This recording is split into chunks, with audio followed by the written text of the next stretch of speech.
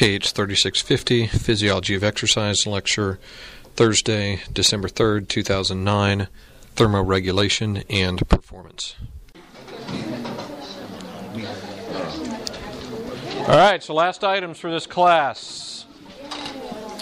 One big topic, one small topic. First one we want to do is thermoregulation.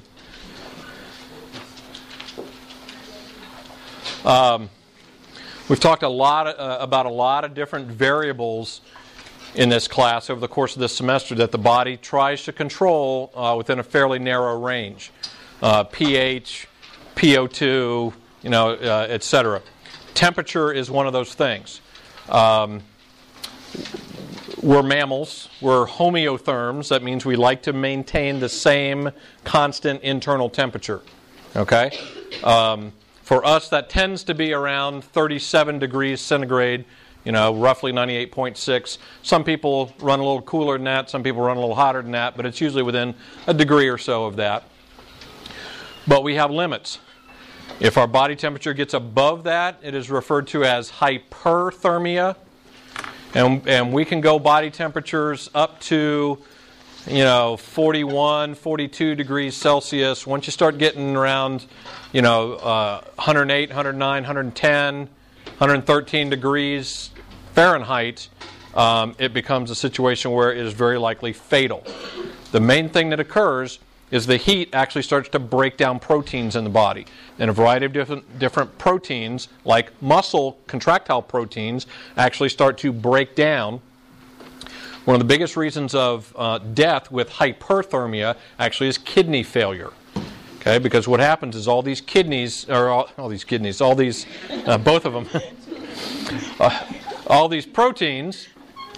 break down, they get into the blood where the kidneys filter this protein, and it basically damages the kidney structure. And so people tend to die of kidney failure. In the other direction, when your body temperature starts to fall below normal, it is referred to as hypothermia, and we've got some limits there as well. Down in the low 90s.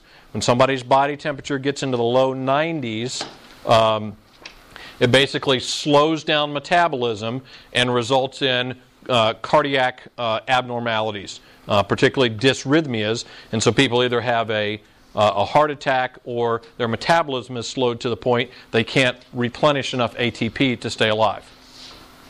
All right, so we need to maintain a reasonably narrow range of body temperature. There are things with the body where we either produce heat or we gain heat from the environment, and therefore if we gain heat or produce heat within the body, that would cause temperature to go up, so we've got to balance that with some way of losing heat. All right, so mechanisms of heat transfer. I'll go out of order here a little bit. The first one is probably the most intuitive, makes sense, and that's referred to as conduction. When your body is in contact with something that is of a different temperature, heat will transfer from one direction to the other. You sit on a block of ice, makes your body temperature colder because you're transferring heat from your body to the ice. Okay? So that's actual physical contact. Radiation is transfer of heat by electromagnetic waves. Easiest one to think of there is the sun. Okay, radiant heat from the sun. On a cool day like this, if you stand in the shade versus standing out in the sun, you can feel the heat gain from that radiant heat. Now, convection is transfer of heat by the movement of molecules that are close to the body. Okay? When you're sitting in a room, as an example, that has a temperature that is different from your skin temperature, you will, in this case, the temperature in here is probably 72, 73, 74 degrees. Your body temperature is 98.6. The air molecules that are in contact with your skin will be warmed because your body is warmer than the air.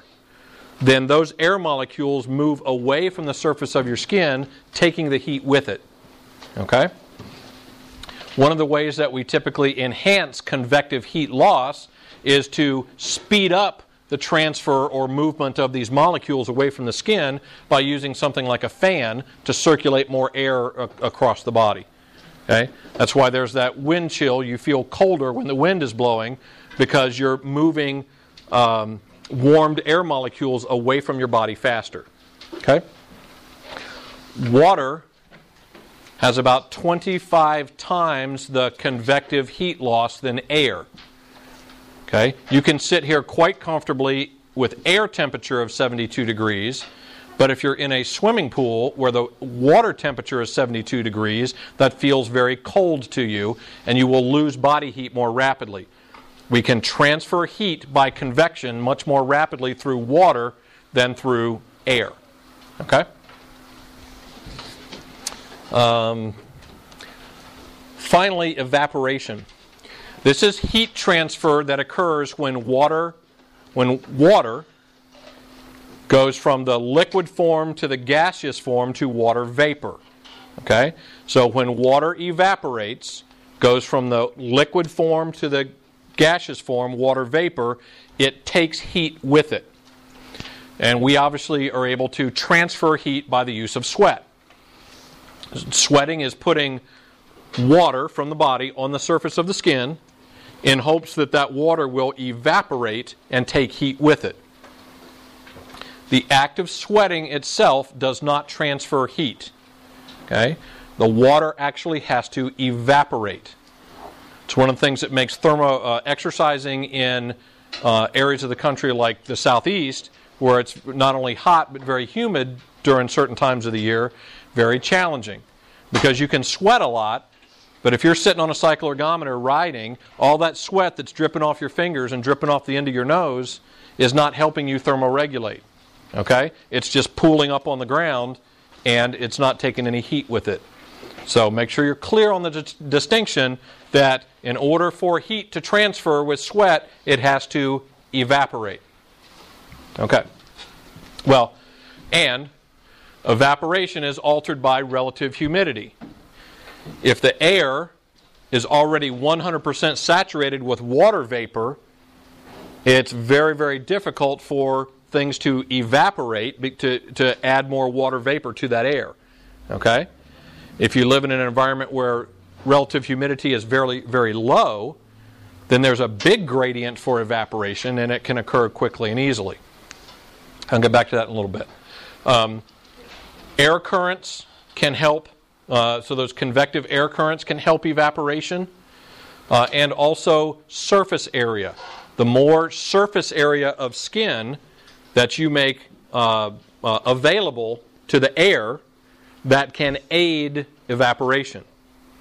Okay? So let's take two different sporting activities that might occur in August.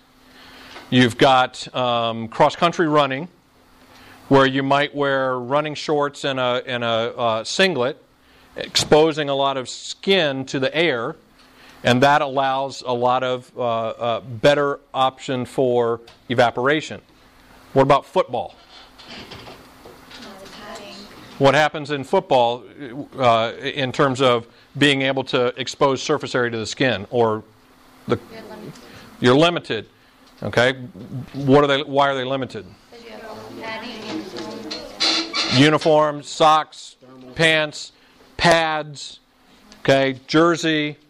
You know, some of the players have, wrappings, helmets. Okay, so in that's an example where you're reducing the surface area of the skin that's available for evaporation. So for those athletes, a lot of times thermoregulation can be very challenging because of the requirements of the particular sport. Okay, the uniform or protective gear requirements. We see that also a lot in sort of industrial and safety instances as well. Firefighters, as an example, still have to wear all the protective gear, the big bunker coats and helmets and fire protective, the Nomex suits that they wear, okay, and the big mask and everything, and that severely reduces the amount of surface area that's available for evaporation. So thermoregulation is a big issue for firefighters and other folks like that. Okay, I'm just going to skip over that one and talk about exercise. So we got all these different mechanisms of heat gain or heat loss. The deal with exercise is not all of the energy. Way back at the very beginning of class, we talked about energy transfer from one form to another, and we talked about all these different energy systems. We're only about 25% efficient. Okay. So of the energy that we are trying to use to reform ATP, about 75% of it is not being used for that. So the majority of that energy is being converted to heat energy. So just like your car, it has to have a cooling system. Most of the energy, most of the gasoline that you burn in the car is not going to driving the wheels, it's going to heat energy. Okay? Same thing with us, except we're actually less efficient. All right, what this graph shows, two things. On the x-axis down here is room temperature. Okay, and it's in Celsius. So 20 degrees, roughly right around here, Celsius is about room temperature. If we drop down here to about 10 degrees, that's about 50 degrees Fahrenheit. And if we come up here to 40, that's about 104. It's a little bit over 100 degrees Fahrenheit. So this is room temperature. On this side is body temperature.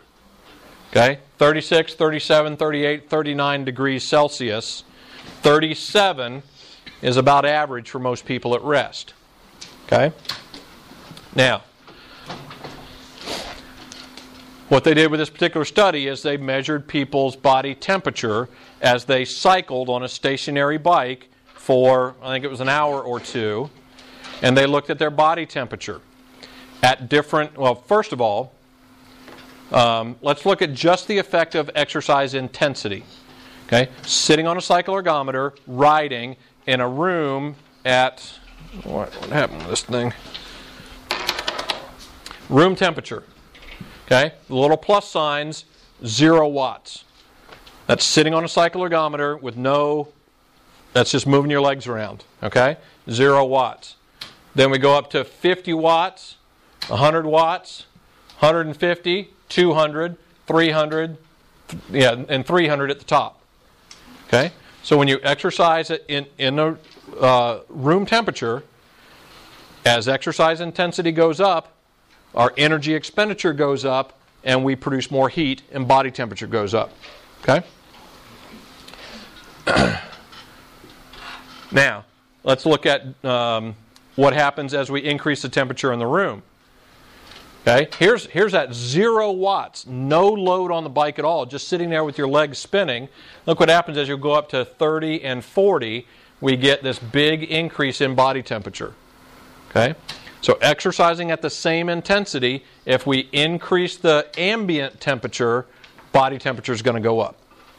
We're producing the same amount of heat, but we're obviously having problems in getting rid of that heat, so we store more heat and body temperature goes up. All right, so two things about exercise are going to be important in terms of heat generation, and that is the exercise intensity and the ambient temperature, the temperature of the environment in which you're exercising. And as either of those go up, body temperature is going to go up. Okay? All right, so what do we do about it? What the phrase or nomenclature that's used for it is heat load. Okay, we're gaining this heat load. All right, this heat load is sensed by receptors in the body, in the skin, and in a variety of places in the body. One of the places is in the brain, is in this hypothalamus where you've got sensors. So this increase in temperature is sensed. It sends that signal to the temperature regulation center in the hypothalamus of the brain. The hypothalamus then sends a signal, and we've got two major responses. One is we send signals to the blood vessels in the skin to vasodilate. Okay? So blood vessels in the skin are going to vasodilate. So if you're exercising, remember how we talked about local control where we vasodilate to the exercising muscles?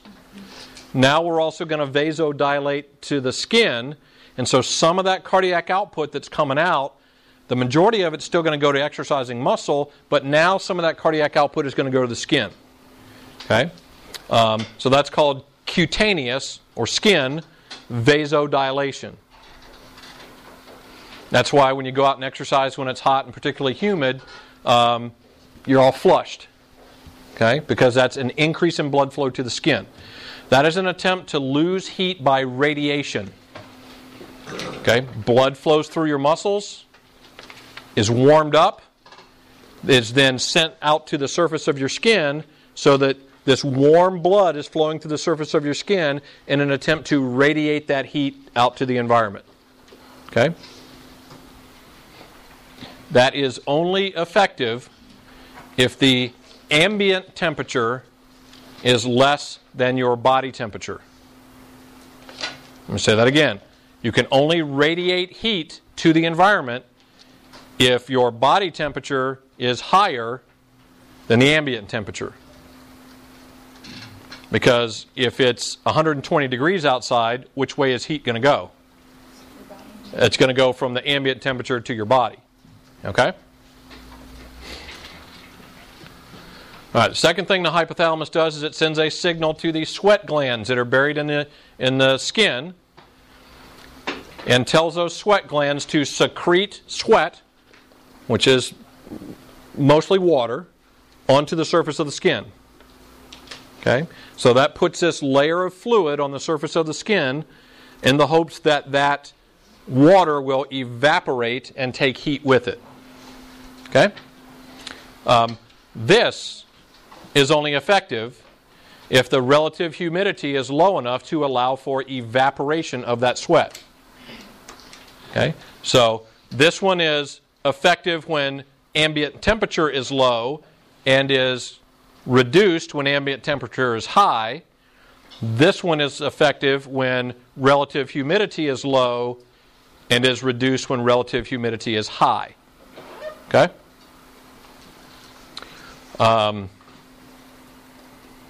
This just tries to show by graphic or by a figure here of sending this blood flow to the surface of the skin to try to radiate off some of this heat. Now, let me give you two different examples based on the last two places where I've lived. Before I moved to Atlanta, I lived in Fresno, California, which is in the Central Valley of California. And in the summertime there, it is routinely 105 degrees during the day. Okay, it's a very desert-like environment that is hot. So the ambient temperature is very warm. However, in California, people start bitching when the humidity gets to be about 20%. They think that's really humid. So for somebody who grew up in the South, I just laughed at them. Okay, so in the summer in Fresno, ambient temperature is very high, okay, but relative humidity is very low. So you can go out and exercise, and in fact, you can go out for a long bike ride or go out for a long run, and when you get done, you have almost no perception of sweating. However, sweating has been your main thermoregulatory mechanism. Okay? Relative humidity is very low. Well, let me back up. Ambient temperature is high, 105. So even if you're exercising pretty hard, your body temperature is probably only going to get to 103, 104. So you're not going to radiate a lot of heat. You're not going to use radiation very much because the ambient temperature is really high. However, relative humidity is very low. So you can go out and run as hard as you want to run with almost no perception of sweating. You are sweating, but your sweat is evaporating very quickly. Okay? So in those kind of conditions, sweating becomes our main mechanism of heat loss. Then you move to Atlanta. Where at the same time of year it's 90, 92, 93, 94 degrees, okay, lower than body temperature, but the relative humidity is 80 or 90%. Okay? Now you go out and run or ride, and not only do you perceive that you're sweating, your clothes are plastered to your skin and sweat is dripping off of your fingers and your nose. Okay? Because in this case, you can radiate more heat because your body temperature is now up at 101, 102, but ambient temperature is 92, so you can use radiation to get rid of heat, but there's a much smaller gradient for sweat because the relative humidity is so high. Okay? Does that make sense? Question? You said sweating is only effective when relative humidity is less than... Let me say it a different way. The closer you get to 100% relative humidity, the less effective sweating is. Okay? So the higher, so it's an inverse relationship. The higher the relative humidity in the air, the less effective sweating is. Okay? Now, this affects performance. Exercising in the heat affects performance. Because in either situation, we use the cardiovascular system as our primary mechanism of getting rid of heat. In the radiation mechanism, we're circulating warm blood to the surface of the skin, and the blood that is sent to do that is not available to send oxygenated blood to the muscles. So there's a competition. We've got to divert some of our cardiac output resources to thermoregulation so our performance drops a little bit. Okay? So that's with blood flow and radiation. Sweating is a problem because the main reservoir of water for sweat in the body is your blood volume. Okay? So the more you sweat, the more your blood volume drops. The less blood you have available to send to exercising muscle, and also the less blood you have available to send to the surface of the skin. Okay? So exercising in the heat causes a competition for available oxygenated blood supply, and so typically performance, athletic performance, declines. Do you sweat more in either situation, or would you sweat less, like in Atlanta, because it doesn't evaporate? Or do you sweat the same? You actually sweat about the same. It's just more noticeable here because it's not evaporating so quickly. Yep. It's sort of the same idea as a lot of times swimmers are sweating. If they're working out hard, and particularly if the water is reasonably warm, they're sweating. They just don't realize it because it's obviously being washed away in the pool. So, same sort of thing in an environment like Central California. You're sweating quite a bit. You're just not perceiving it because it's evaporating so quickly. And in fact, what happens with a lot of folks is they don't even realize it until they get done, and when they're done, they've got salt, literally crusted on them because there is more in sweat than just water. We've got sodium, potassium, etc. Okay, I'm going to skip over this one because this just shows graphically what I just said. Okay, so hyperthermia, decreased performance. We got to make sure we balance heat loss with heat gain. Okay, because if we get too hyperthermic, it's not unusual to get to about 103, 104, 105 degrees with exercise in the heat. But with most people, if you get too much above that, you start to see heat injury. Okay, and we'll talk about a couple different heat injury scenarios in a moment. You also dehydrate. Okay, relatively small declines in body weight through dehydration result in fairly significant declines in performance. Okay, it's primarily due to water loss. Decreased blood volume can also be track to electrolyte disturbances. Okay, losses of sodium and potassium and chloride, which can result in electrolyte imbalances. One of the most important things that people can do if they're exercising in the heat is fluid replacement. Okay, this study shows the difference between, and this is, I think, 2 hours of cycling in a hot environment. You're not going to stop heat from, body temperature from going up, but we can see the effects of what happens when you replace fluid versus not replacing fluid. Okay, we're starting to level out the increase in body temperature when we're replacing fluid, whereas when we're not, we're seeing a continual gradual rise. Okay, here's the problem. You can sweat, particularly once people are acclimated to the heat, you can sweat 1 to 2 liters of sweat an hour, but you can only replace about a maximum of a liter of water per hour.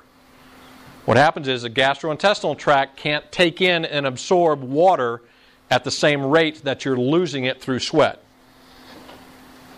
Now, you still need, if you're doing exercise, particularly as prolonged in a hot environment, you still need to try to replace fluids as best as you can, but it's essentially ultimately a losing battle because you can't replace it as fast as you're sweating it out. Okay. At least not practically. There are examples of Ironman triathletes. Okay, what's the distance of an Ironman triathlon? Swimming is the first event is swimming, 2.5 miles. 2.5 miles swimming. 120. About 114 miles on the bike, and then a full marathon, 26 miles after that. Okay, and the original and the main Ironman triathlon is held in Hawaii, where the ambient temperature is usually in the mid 80s to low 90s, and it is also humid. There are case studies of athletes who have gained 15 pounds during the course of an Ironman triathlon because they are pouring so many fluids down to try to combat the fluid loss. The problem is the majority of that fluid sits in their GI tract because your stomach and your intestines can't absorb that much fluid that quickly, particularly while you're exercising. Okay? We won't go into it, but those of you who are interested in this, there's some great articles out there on a phenomenon called hyponatremia, which is your body's blood sodium levels get too low, and it's typically in these long endurance events because when you're sweating, you're losing water, but you're also losing salt, and people take in large quantities of water, and it dilutes their body's concentration of sodium, and if it gets low enough, it can actually be fatal. So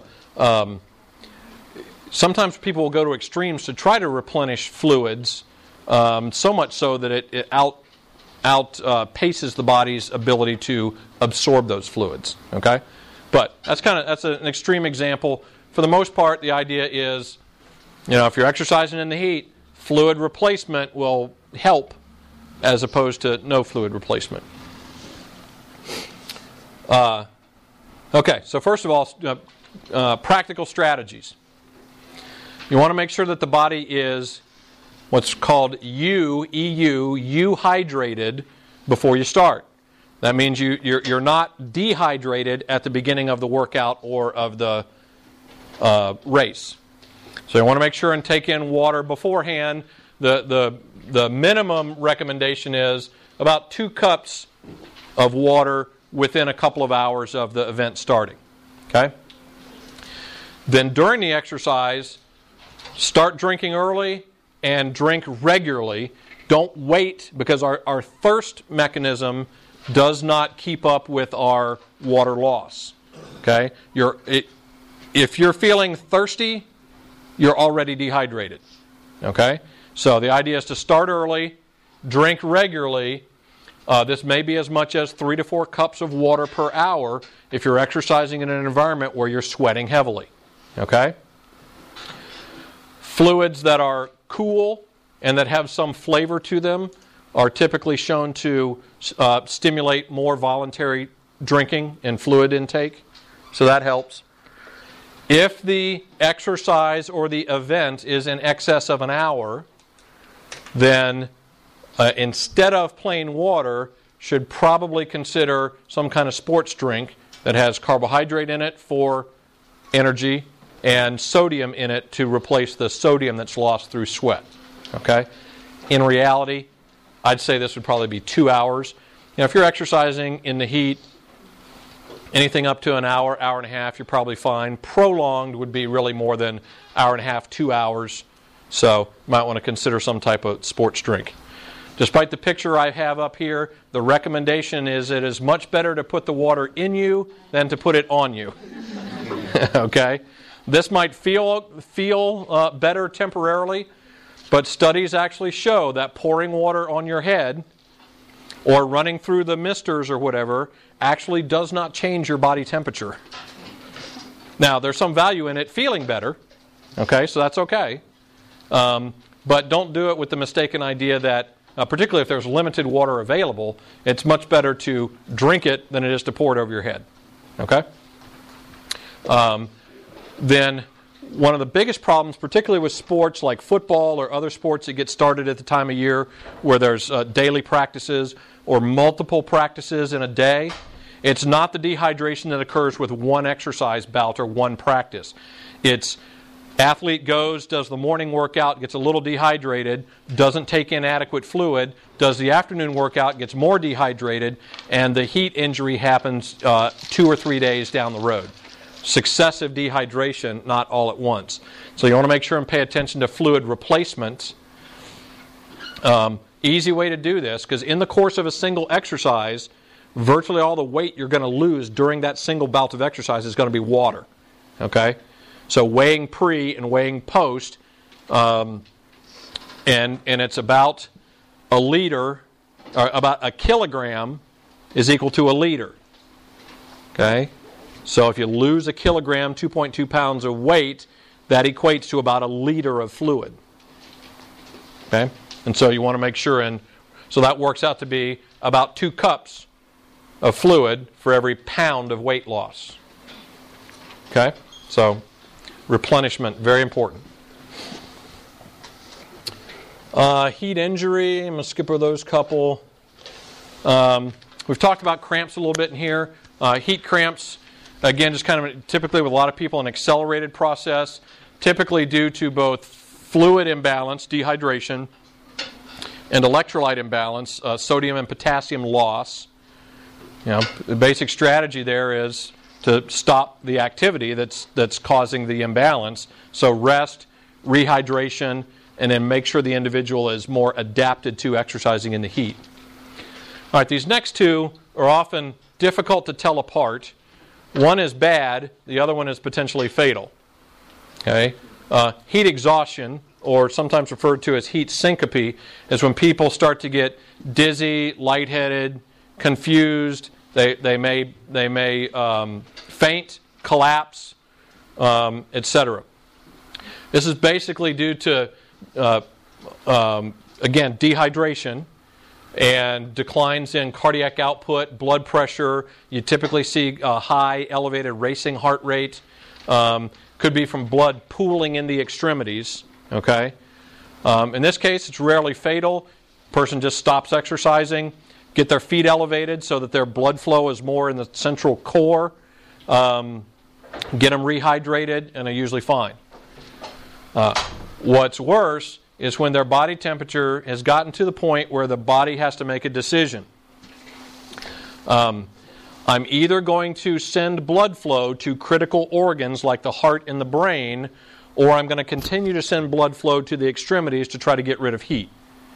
And when it makes the decision to keep the blood flow to those critical organs, what happens then is the ability to stop the rise in body temperature is lost, and the body's temperature keeps rising and rising, and if they're not cooled down, usually by external means, then it results in hyperthermic death.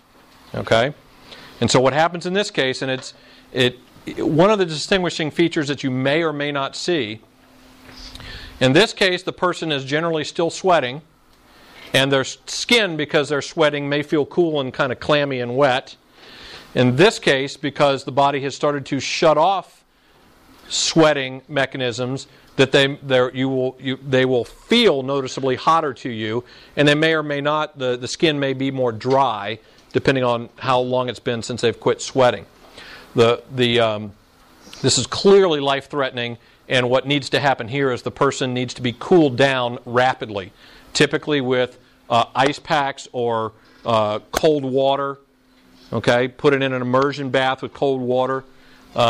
This is really tricky because there can actually be a rebound hypothermia, and so this is a case where calling EMS is critical because you need critical care folks.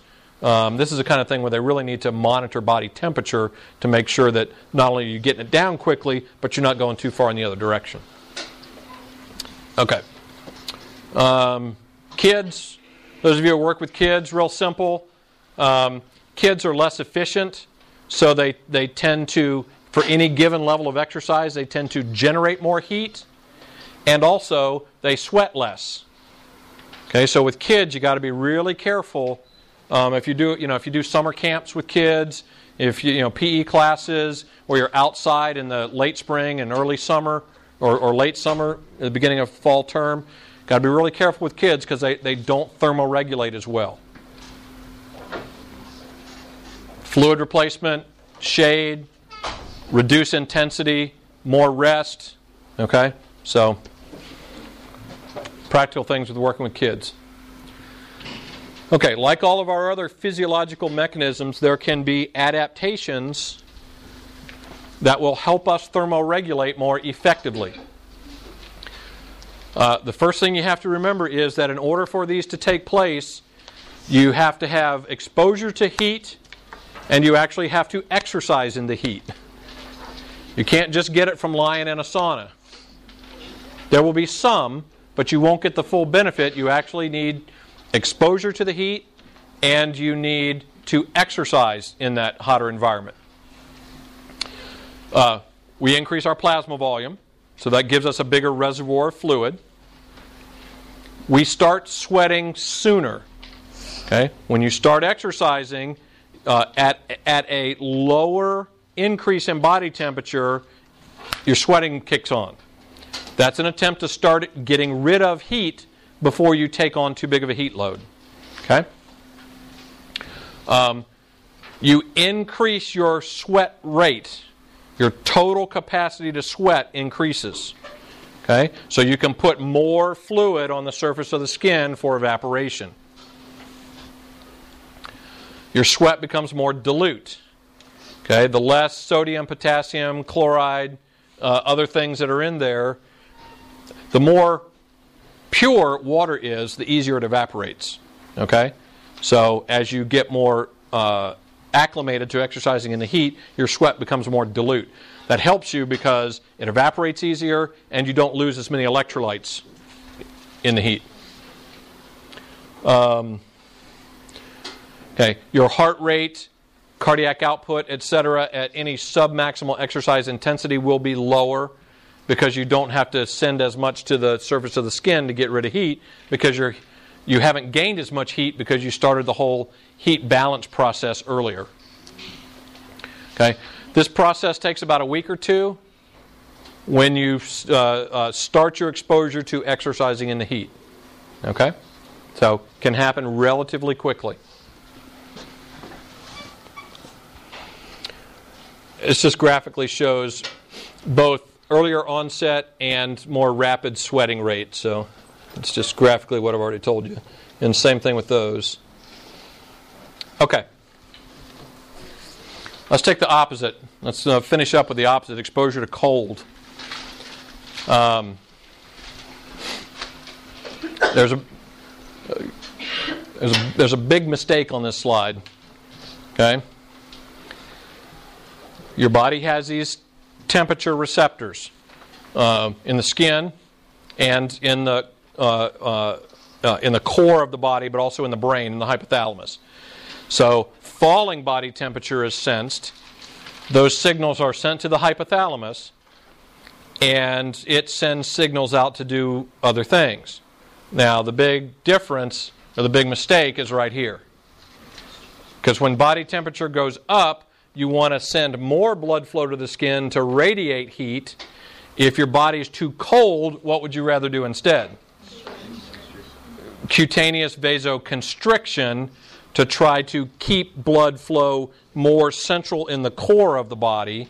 Okay? So you need to make sure and change this from cutaneous vasodilation to vasoconstriction. What happens to your ears and your nose and your fingers and your toes when you get cold? They turn blue, because you're shutting down blood flow to those areas to conserve it in the core. That's one of the reasons that when people, skiing or mountaineering or that kind of thing are susceptible to frostbite, and when people have frostbite, it's usually their fingers, their toes, their ears, their tip of their nose, because blood flow has been shunted towards the core of the body to protect the more valuable. I guess to the body, a kidney is more valuable than fingers. So it'll act to save kidneys and will sacrifice fingers and toes. Okay. Another response, instead of sweating, which we got with hyperthermia, with hypothermia, we get shivering. Okay? Involuntary muscle contraction, because when we contract muscle, what happens to temperature in that muscle? Goes up. It's in effect making that muscle kind of exercise. Shivering is kind of like an involuntary exercise that increases metabolism in that muscle and causes temperature to go up. Stimulates the thyroid gland to release thyroxine, and stimulates catecholamine, epinephrine, norepinephrine. These are all hormones that will increase body metabolism, and by increasing metabolism, we increase heat production. Okay? So, body's responses to cold.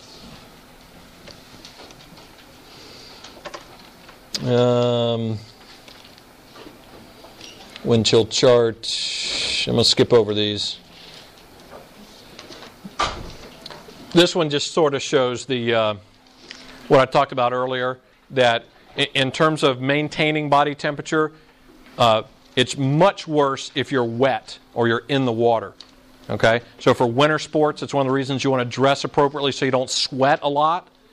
Because then when you stop exercising, if your body's wet, you get colder much quicker because of the greater transfer of heat with water instead of as compared to air. And we can't, if you're same thing as with heat exposure. If you're exposed to cold, your body adapts as well. All right, let me finish that up and go to our last little bit. And this one is the PowerPoint title, Performance.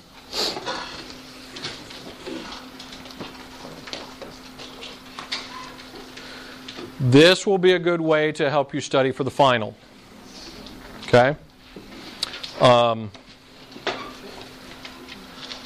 In this class, we've talked about a variety of different things, but we've tended to talk a lot about, performance, what either helps or hinders performance in a variety of different athletic or sporting tasks. They can be things like environment, like we just talked about, altitude or heat and humidity or those sorts of things. We didn't talk much about this, or this is more psychology and motor learning over here. Some of this might be muscle fiber type. We've talked about those. Some of it may be diet, or energy system related things. But one of the things I like the way your book does this is it separates out performance into, let me back up, very short-term performance. Seconds, short-term, high power, high strength, very, very short, very high power-oriented events. The next one is still high force, but a little bit longer, and then things that are more aerobic in nature. Very high aerobic, a little bit longer, and then the more prolonged ultra type events. Okay, so just to give you the overall kind of categories. Then we look at, that's the book's version, this is my version. Okay, so these are ultra short-term performance. Think sprinting, think powerlifting or Olympic lifting. Obviously, skill and technique plays a role. Okay, if you're a sprinter, good running technique of listening to the gun go off and get out of the blocks quickly, all that kind of stuff. And that's motor learning, practice, coaching, all that kind of stuff. We haven't talked about that much in here. Motivation, that's more sports psychology. Okay, but what we've talked about in this class is in order to do well in those kind of events, you're talking about being able to generate a lot of power. And so the way this can help you think about studying for the final is, what are the factors we've talked about, anatomical and physiological, that help us produce lots of power. Okay. Certain fiber types produce more power, more force more quickly than other fiber types. Okay? Certain energy systems provide the energy to fuel that force production faster than other types. Okay? And then there are adaptations to training that help enhance these systems. Okay? So, think through that. Okay, then we move on to short-term performances. This is from, so the other one may be, powerlifting, sprinting, 100 meters. This is now moving out to more, maybe 400 meters, 800 meters, longer, sustained. Still requires a lot of force production and power, but longer time period, a little more sustained. Skill and motivation, which we didn't talk about much in here. Energy systems. So, of these energy systems, for this kind of event, which of these might be more predominant? Glycolysis. Okay. Is it still going to use oxygen consumption? Yeah. And oxygen consumption during 2 minutes of hard exercise is going to be ramping up, but it's still probably not the predominant one. Probably glycolysis. Okay. Now this exercise gets long enough that muscle and blood pH, acidity, becomes a problem. And we talked about buffers. And what did we talk about that helped us manipulate the buffering system? Bicarbonate loading. Okay? And then training, how training affected these energy systems. Okay?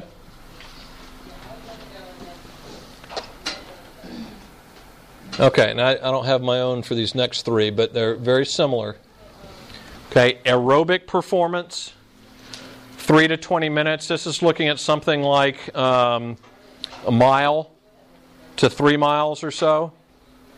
Okay, so in these types of events, it helps to have a very high aerobic power plant.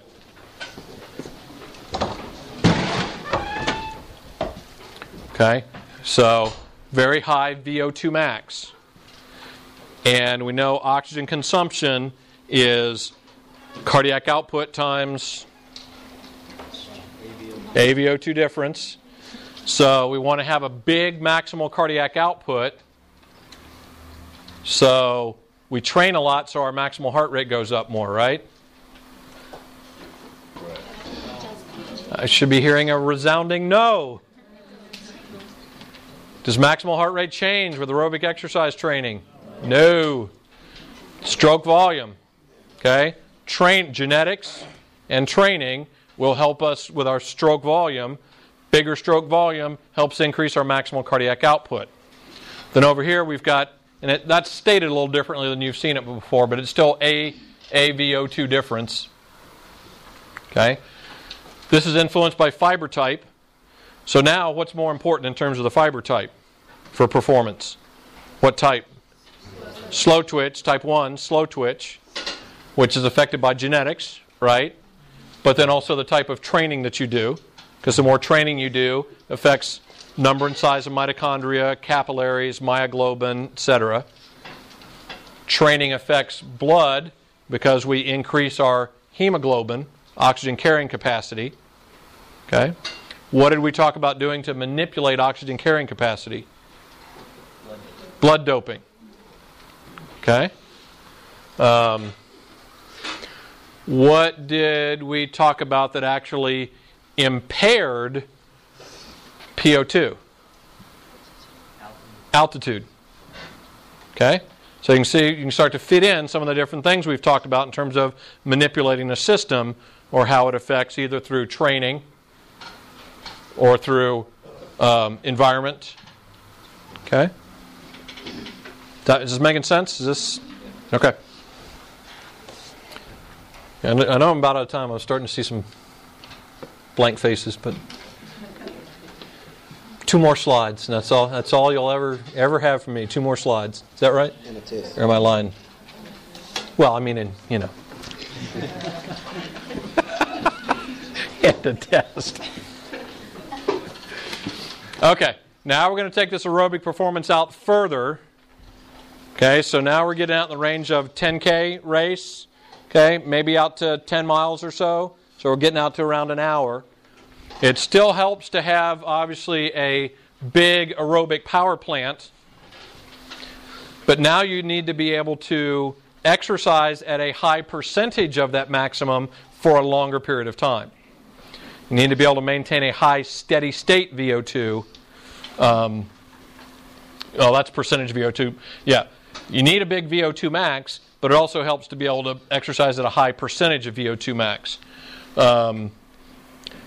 We talked about that with lactate threshold, okay, in terms of being able to exercise at a high intensity before you start to accumulate a lot of lactate. Some of that can be due to type 1 fibers, okay, the type slow twitch fibers that you have. Sorry. I know a lot of you have been complaining about biomechanics, so I didn't mean for that to be in the slide up here, but we'll just ignore this side over here, okay? All right, so some things that can adversely impact. Okay, all the stuff from the previous slide still apply here because it's aerobic, but we're going to add a couple of things because some things that can adversely impact performance is now you're exercising long enough that heat load is an issue, okay, that you can gain heat and you can also become dehydrated. So that can be a factor with performance. Probably not as much of a factor in performance when the exercise is 5 minutes, 10 minutes, 15, 20 minutes. More of an issue when it's an hour because the longer the exercise, the more heat load you're going to build. Okay, and then finally, when we're going out longer, like marathon, that type of half marathon, marathon, you're out there for a couple of hours. All the same stuff, except now, this is all the same over here.